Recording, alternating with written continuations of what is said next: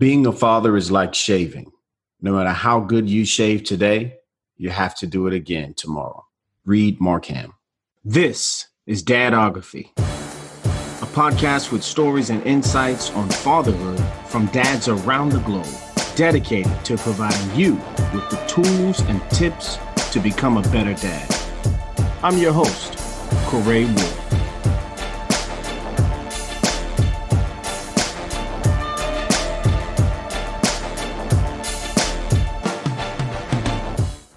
Today's guest is Mark Owens. Mark, I want to welcome you to the Dadography podcast. We look forward to speaking with you and getting to know you and your fatherhood style a little bit better. Welcome to the show, man. Thank you, Corey. I've been really looking forward to this meeting. I've been excited, and I've taken notes from the other fathers that I've listened to, and wow, wealth of information that we share on this podcast, I tell you. Well, that's fantastic. You know, that's really our goal, that it can be somewhat entertaining, but ultimately we do want it to be a resource for dads that are listening. So, hey, listen, give the people an opportunity to know you a little bit better. Tell me a little bit about yourself, Mark. Thanks for allowing me this. I have a lot to share. I have a wonderful marriage. We're about to celebrate our 25th anniversary. I'm born in the United States, currently reside 20 minutes outside of Richmond, Virginia, which is my birthplace. I am a firefighter, also a veteran in the United States Air Force. I hear you. And your children? I have two children, talented, beautiful kids. Austin, my 17-year-old, and my beautiful daughter, Elena, is 11. Good two ages there. 11-year-olds, they're at that age where they're, just beginning stages of independence and growing up, but still young enough to be so much fun and full of laughter to be around. 17-year-olds, obviously teenage years or years where they're definitely beginning to experience life from a different angle. Well, let me put some context to the idea of fatherhood. And one of the ways that I like to do that is by asking my guests about their father. So, Mark, tell me a little bit about, I guess, your childhood and your dad so we can have a sense of how you father. Well, when I think of my father, I think of almost a blend of John Wayne and Clint Eastwood. And John Wayne's the cowboy that always saves the day, and Clint Eastwood's always that stern person that handles it. And my dad's attributes that I, as a kid, I always looked at. He's a hardworking man. He was very humble, sincere, and determined in every challenge he did. And at the same time, being a hardworking father, he was caring. He took the time to care. I reflect on trips to him and I going fishing together, catching my first fish with him. I looked at my dad at a younger age, not only as a mentor, but as a friend. Okay. It seems like he was very committed to quality time. You having these memories of, obviously your first fishing trip, like he really leaned towards making sure that he was spending quality time with you.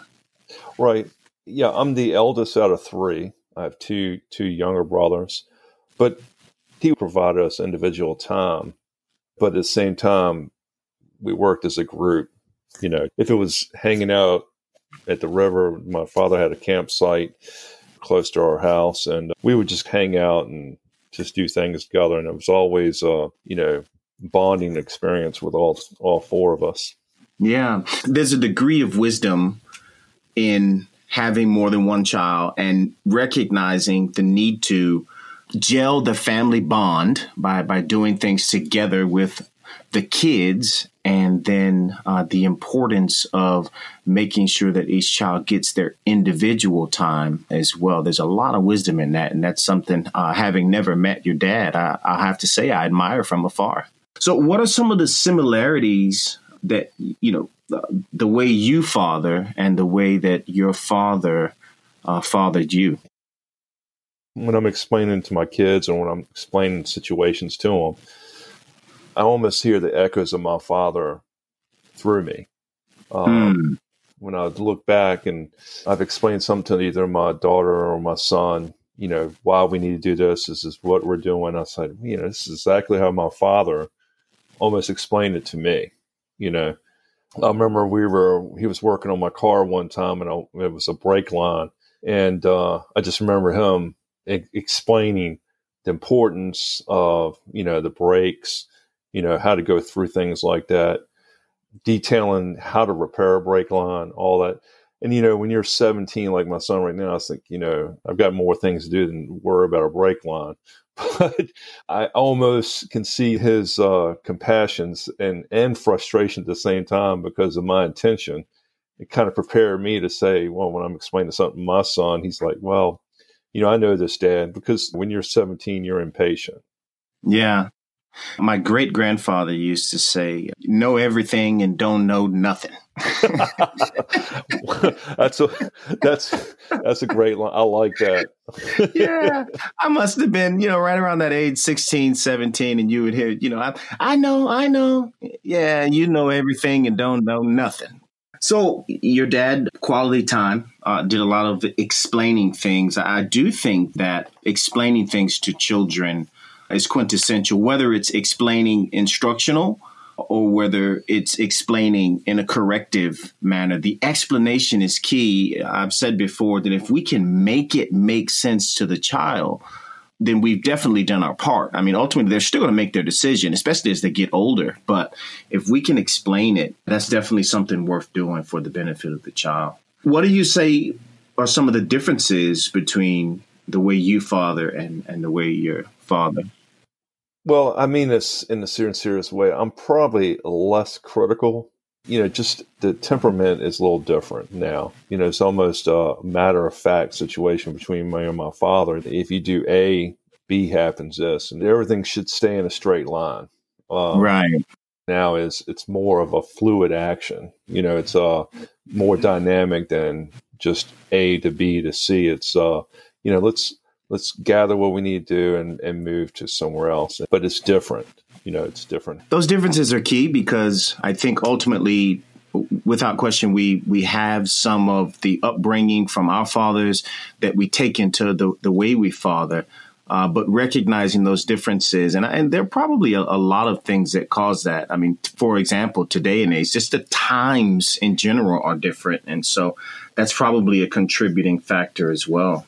And, talking about myself growing up in the 70s and 80s, is critical input from the parents is like, oh, this is how it's going to be and this is how it is. It's the same, but it's just a bit more in today's world. There's all kinds of information.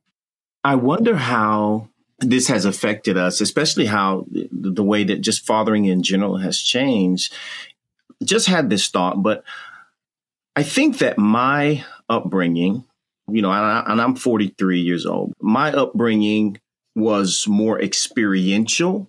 And it seems to me that in general, that today children are more observational. So by that, I mean, I would go outside and hunt down bugs and put them in a jar, right? I wasn't afraid of every little bug I see. But today, maybe they've seen a bug on whatever, Nat Geo or a nature clip on YouTube. And so they have some ideas about bugs based on what they've observed from afar, as opposed to the experience of interacting with the bug. So I think in general, it's caused us as fathers to need to be able to give instruction, as you mentioned, and have a degree of patience because they haven't had quite as much experience as perhaps we did.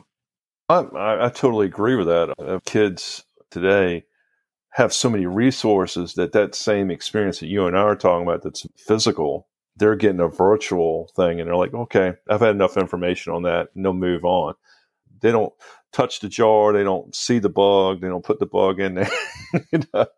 I guess with the changing times, there's a need for fathers to adapt to a degree to where we are in history, Now, I know in a previous conversation, Mark, you paralleled your parenting style to being a fan. Tell us about that parallel a little bit.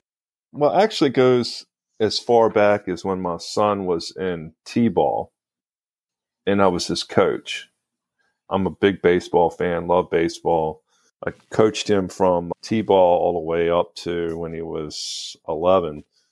And coaching him every season, it was always something I look forward to because it's something that I want to share with him. Probably the last season I saw him not so much into it as he used to be.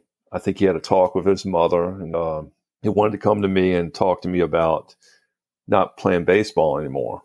And we were sitting there talking, and he said that, "Hey, Dad, I don't want to play baseball anymore." I was like, "Okay." I said, "Son, I'm here for you. I'll support you in anything you do. You know, I'm not only your coach, I'm your fan too. So I want to see you progress in anything that you do. I'll support you if you want to play soccer or anything like that or football."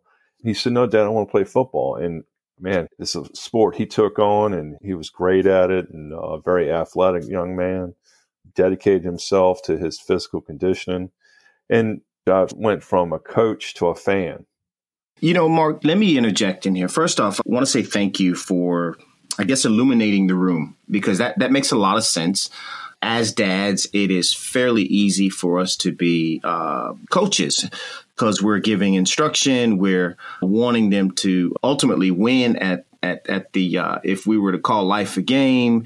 And the concept of being a fan of your child is massive. And when you put it in light of you loving baseball, obviously you have a boy, you allow him to get involved in that sport. And I can only assume that a lot of times we entertain the fantasy of, okay, well, maybe he'll do good in high school. Maybe he'll progress on to college. And who knows how far we take that fantasy. But the idea that he would come to you and say, "Dad, really not interested anymore." And you too, and I'm going to quote you, to say, "Listen, I'm not only your coach, I'm also a fan." That has got to be a wellspring of relief for him. And I would imagine that it fostered some closeness between you two moving forward. It kind of makes me think about this. And for the listeners out there, I do want to let you know that if you have some feedback that you'd like to share on the show, please visit dadography.net, and there's a microphone in the middle of the page, and you can click record and give some feedback. I mention that because Mark just implied that fathers should also be fans. Now, I do know that there's a way of thinking that perhaps says, "Hey, listen, I'm your father, not your friend." And, you know, that language is debatable. I mean, I know it's, a lot of times it's just semantics, but Mark is giving us something here and saying that we should be our child's fan, having an idea of something he would like to see his son do, and his son then communicating, not wanting to do that, and Mark implementing or relaying to him, "Hey, listen, son, I'm your fan." My question, Mark, for you is this: what does that look like when implementing discipline? Because I know that dads that are hearing this, some dads perhaps that are hearing this are thinking, well, if I'm his fan, that means I'm his friend, and I'm not his friend, I'm his father. So they kind of create this dichotomy. I mean, maybe it's a false dichotomy, but what does that look like when you are implementing discipline? When it comes to implementing discipline, if it's schoolwork or anything like that, I'm your fan. I'm encouraging you to do better. But when you don't do better, that fan that's sitting that I'm cheering for is not going to clap as loud. So a fan can go both ways and go positive or negative. I wouldn't say I do the boo. I would say that I don't cheer as loud. I'd say, "Hey, look, we need to fix something here. You forgot to take the trash out, or you forgot your homework. Your game is a little off." When you use that metaphor, fan, I can't think of an athlete on the planet that wants his fans to be disappointed. So I think there's an element there that fosters the child pressing on to be a good child, for them to make you happy, to please you. They aspire to, if you're a fan, I'm assuming they would aspire to want to please dad, Another thing that comes to mind, Mark, is what you mentioned earlier that your dad did. And I'm thinking this kind of goes right hand in hand with it. And that's an explanation of things. I grew up in an era where it was do what I say because I said so. And that was my answer. You know, that was what was given to me because I said so, as opposed to, in this instance, with implementing the being a fan, you could easily give an explanation, that will help them along. Our parents must have played cards together because, you always heard no means no. In today's world, no means no the same way, but they expect explanations. They expect critical thinking when you answer something, and they're observing you. I've heard a few of your guests talk about that kids observe everything, and I totally agree with that. In today's world, they're completely observing you, and you have to be realistic when you answer. You have to come with your A game. Well, and I guess too because they have access to so much information, like you mentioned earlier. Well, you've got an 11-year-old daughter, and you said it's Elena, is that correct? Yes. And then you've got a 17-year-old son, Austin. What's one of the major differences between fathering a daughter and a son? A daughter is unique in itself. I believe where I fall into is her security. I want her expectations from a man to be respectful. Expect a man to treat them respectful.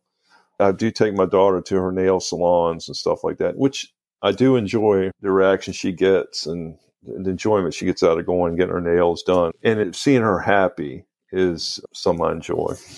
More and more research is confirming that a female's sense of self-worth as a woman is commonly rooted in her experience with her father, So, I mean, with this in mind, what are some examples that you try to set for her?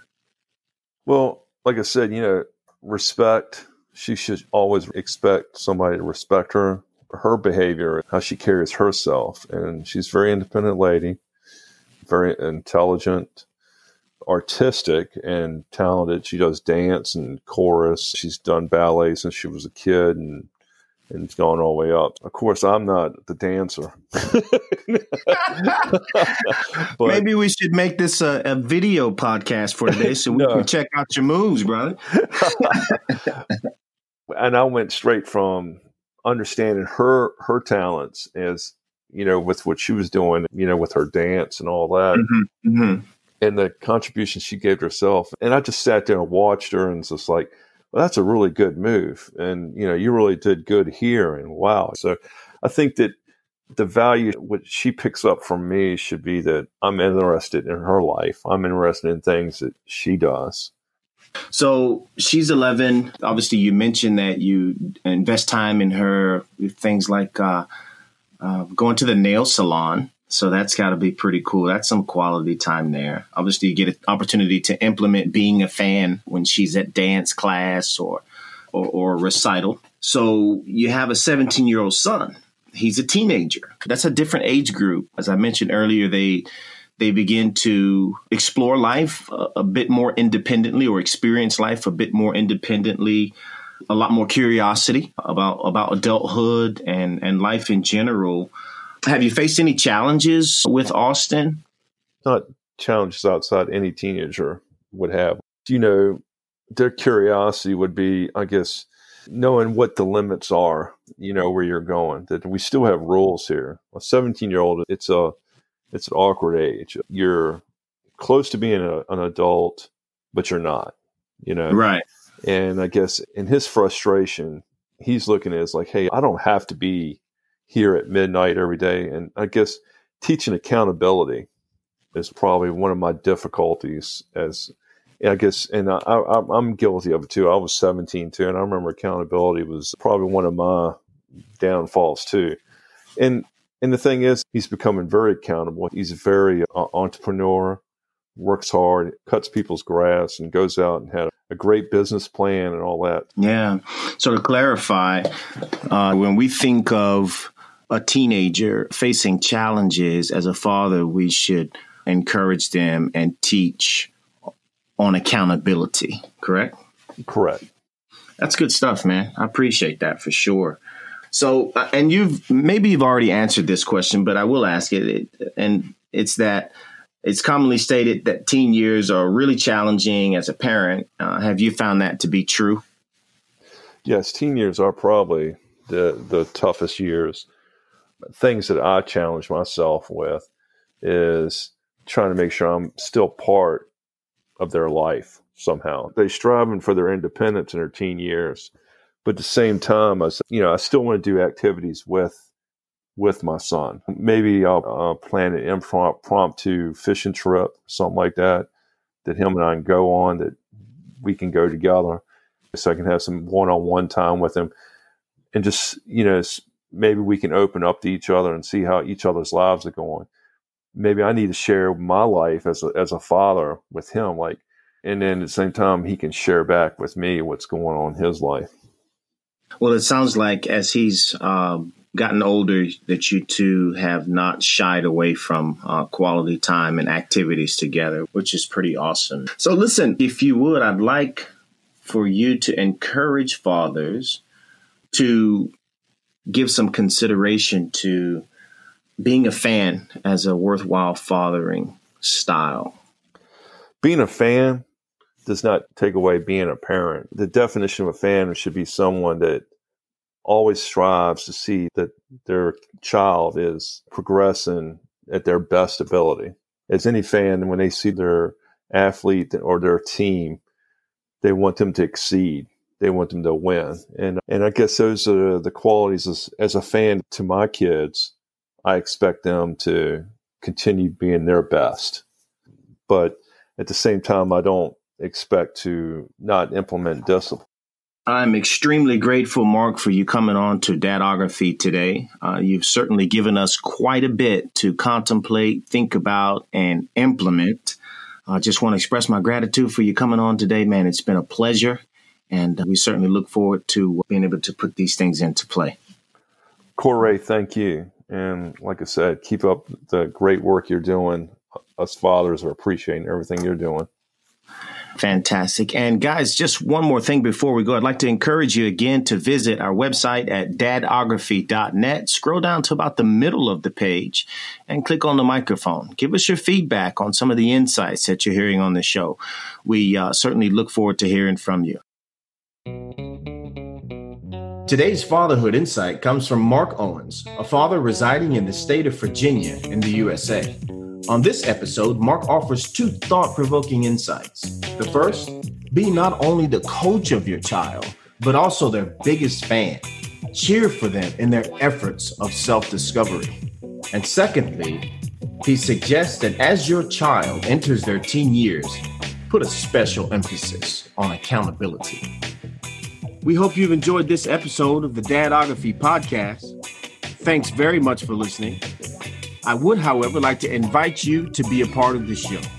Visit our website at dadography.net. Scroll down to the bottom of the page, click on the microphone, tell us your name, where you're from, and what fatherhood means to you. Remember, it takes more than DNA to be a dad.